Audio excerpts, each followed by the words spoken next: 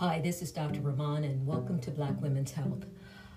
You probably heard the story already, Tessica Brown, otherwise known as the Gorilla Glue Girl. This is a woman who put Gorilla Glue in her hair in order to slick her hair down, only to find out that a month later she still could not get the glue out of her hair. She went online, appealed, and it became a sensation. Everyone was concerned about the Gorilla Glue Girl. This is a sensitive subject. Talking about black hair is very sensitive for many Black women. We spend millions and billions of dollars on hair care products. We expend a lot of energy and time thinking about and trying to keep our hair looking right. I can remember on Saturday night sitting between my mother's legs as she straightened my kinky hair with a hot comb. And at the end, my hair would look pretty and flowing. However, I eventually concluded that the pain of the process was not worth the look. Now, that didn't mean that I actually loved my kinky hair. It just meant that I didn't want the pain. It took me years to be fine with the way my hair is, and I can say today unequivocally that I love my hair just as it is, kinks and all, and I feel zero need to change the texture or the look of my hair, which is why I can be sympathetic to Tessica Brown. There is nothing wrong, absolutely nothing wrong with trying different looks, wanting to look different, trying different styles. It becomes a personal expression of yourself and how you want to present to the world, and that is your choice.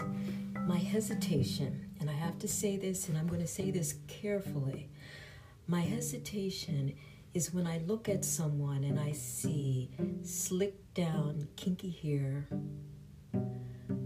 contact lenses, fake eyelashes, and lots of makeup. I start to wonder, is there a deeper issue? Now, I am not speaking specifically about Tessica at this moment, and I am not trying to berate her or demean her choices. I am trying to raise an issue, and that's if the face that we present to the world is not our face, is not who we really are, is it because we have been told in so many ways that 1, Black women aren't attractive, 2, kinky hair is ugly, and 3, big lips and big bottoms are only appealing on non-Black women. Is there a need for us to try to look a certain way because of all the negativity we've been told about our natural look? Is it because we have self-hate?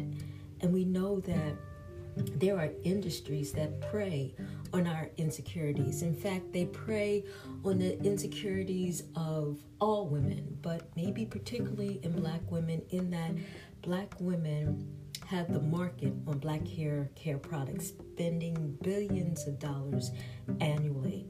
And Black beauty supply stores which sell hair extensions that are in our community are predominantly owned by Koreans.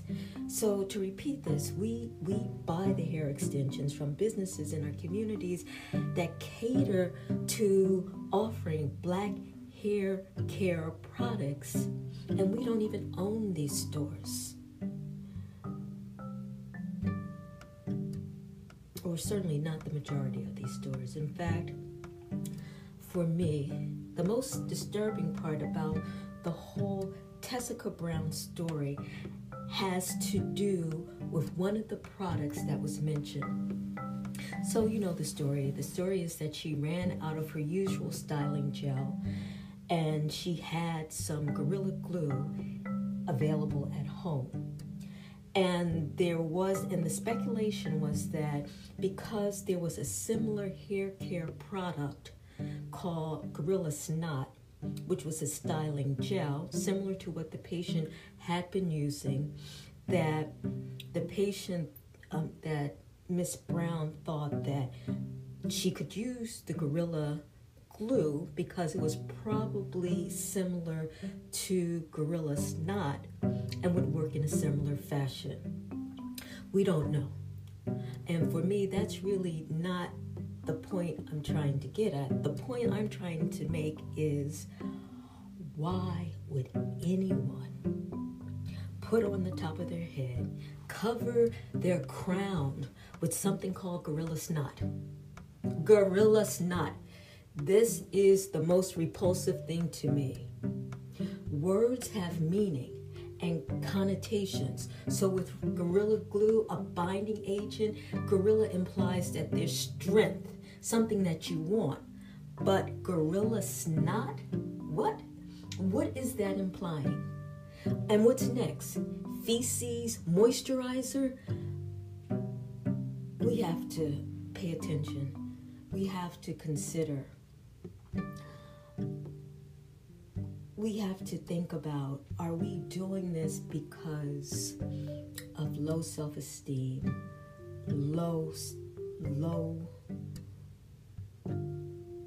a disregard for our natural beauty?